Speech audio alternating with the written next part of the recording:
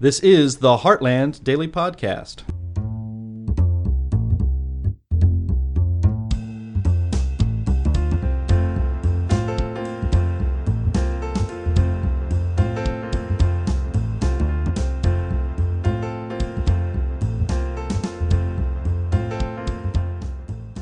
Did we make a mistake in not authorizing the Novavax for COVID-19 earlier? Hello, everyone, and welcome to the podcast. This is Anne-Marie Schieber from Healthcare News. In the last few weeks, the FDA gave emergency use authorization to the first booster of the Novavax COVID-19 vaccine. The vaccine itself received an EUA in August, and many people are encouraged by this because it gives people a choice in the kind of technology they want to use to protect against COVID-19. The virus is still with us, but of course with new variants, and that could be another good reason to open the gate for Novavax and this first booster. My guest today is Raymond March. He is a research fellow at the Independent Institute and an assistant professor of agribusiness and applied economics at North Dakota State University. In August, he posted a blog post addressing this question on whether we made a mistake in not authorizing the Novavax earlier in the pandemic. Welcome. Hi, great to be with you. Many people have not heard of Novavax, and that appears not to be an accident. Tell us about the genesis of this particular COVID-19 vaccine. No, it's not an accident, although it's almost as old as some of the other COVID-19 vaccines. It's kind of been in the backwaters waiting to be released, at least in the United States. The Novavax vaccine really comes from somewhat late 2021. It's been developed a little bit differently than some of the other COVID-19 vaccines, which use mRNA technologies. And the FDA really just very recently got around to issuing emergency use authorization, which is the idea it hasn't undergone the full approval process like a lot of other drugs have, but it's safe enough that people can start using it to try to prevent getting Omicron and some of its subvariants. But I think the main reason people haven't heard of Novavax isn't because it is less effective or is, less available than currently now, less available than some of the other vaccines. I think it's regulatory barriers that have kind of kept it out of people's arms, so to say. How different is the Novavax from the mRNA vaccine? The big difference is how it's made.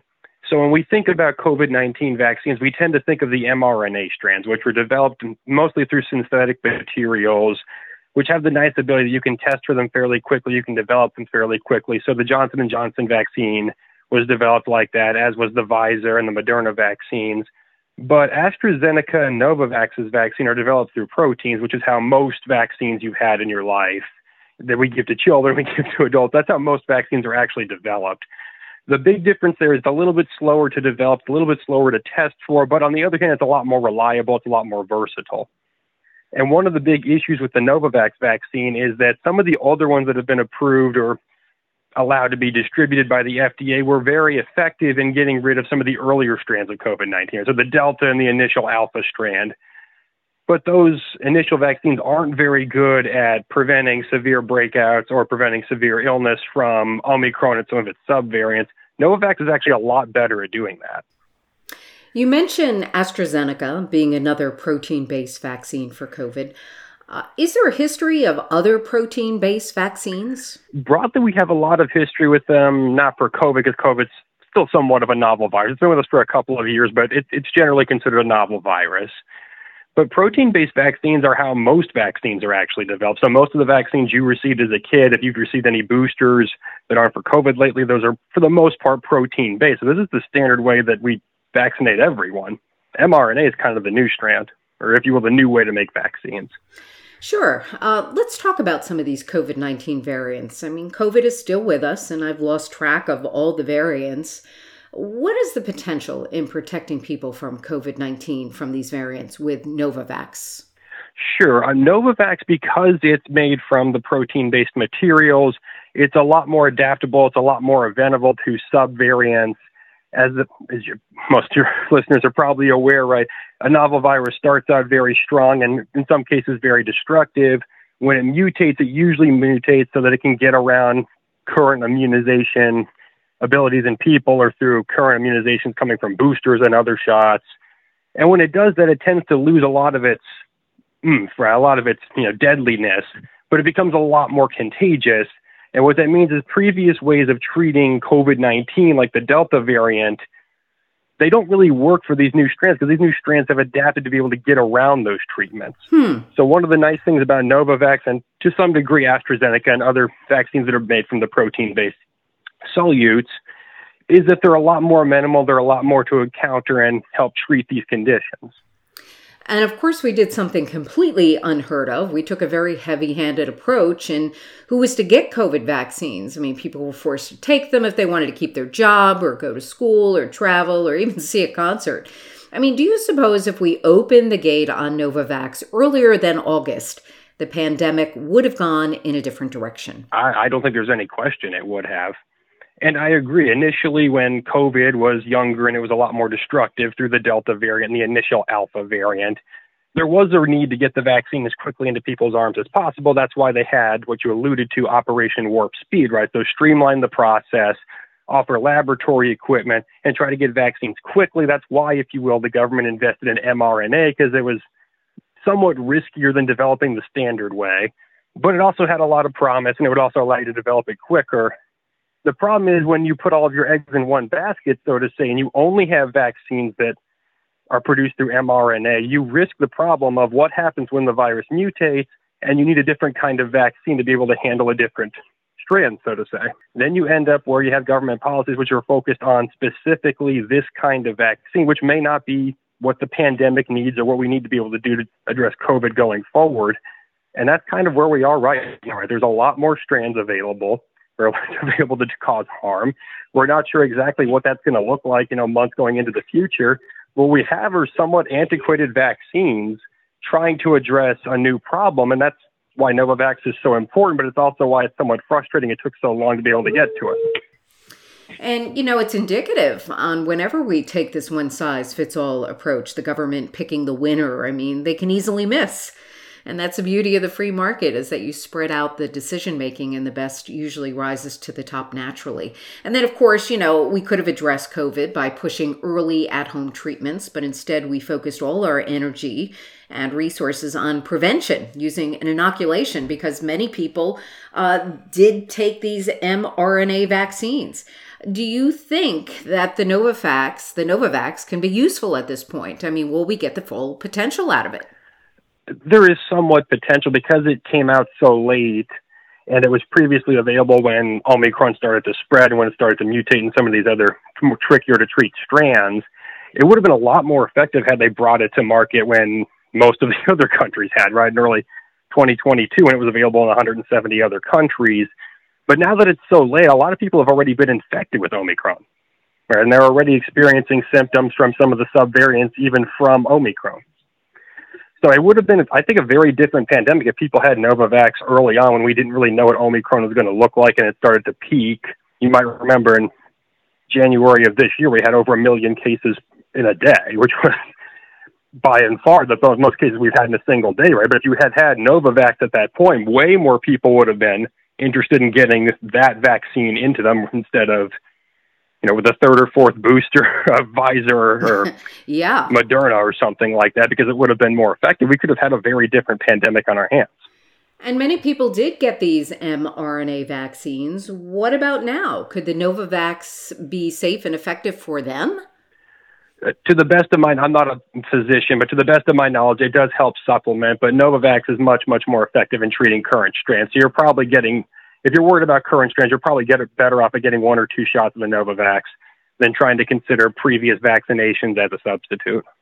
There has been a lot of pushback against the mRNA vaccines because of adverse reactions. Many people saying that we've only seen the tip of the iceberg, especially with myocarditis in healthy young people. I mean, do we know if Novavax would have a similar impact? Because like, the mRNA vaccines, it's new and it's authorized under emergency use. Absolutely. It's a new technology. It was, for a lot of purposes, right, the first mass vaccination attempt globally. So, of course, there are going to be outlier effects. There are going to be stories of people that have side effects that were not anticipated from a very new way of treating a novel virus. So we're probably not entirely sure what the side effects of mRNA vaccines are, especially not in the long term, right? Because there are no long-term studies because there's no long term. But the nice thing about Novavax and just some of the other protein-based vaccines is that we generally know what the side effects of them are. We may not know exactly what some of the tail risks of Novavax might be when trying to treat COVID, but we generally know what to look for when protein-based vaccines have side effects. So in that sense, it's a little bit safer. Did this experience teach us any lessons for the future? I mean, let's hope we never have to go through 2 years of what we experienced again, with Operation Warp Speed, the weaponizing of fear, masks, locking down the country, the idea that we put all our eggs in one basket in dealing with the virus, which was mass vaccination. Have these things taught us a lesson for the future? I mean, unfortunately, I think there have been a lot of mistakes in how to address this pandemic. A lot of them are very serious mistakes, which have cost people livelihoods, cost people lives, made public health in some instances worse. But I think there is a silver lining in the sense that I think there are two lessons that we're starting to appreciate and that the American public are starting to understand about wide-scale emergencies like this. The first of which is that it's generally better to free the market than to control the people when you have a public health emergency. So instead of in the future going to lockdowns and protective measures and trying to restrict economic and personal freedom, it's generally better to deregulate and say, let the supply side of the market, if you will, the innovation of medical professionals and scientists, try to address the problem. We saw that with COVID testing. We saw that with COVID-19 vaccines. And even to some extent, we're still seeing that today.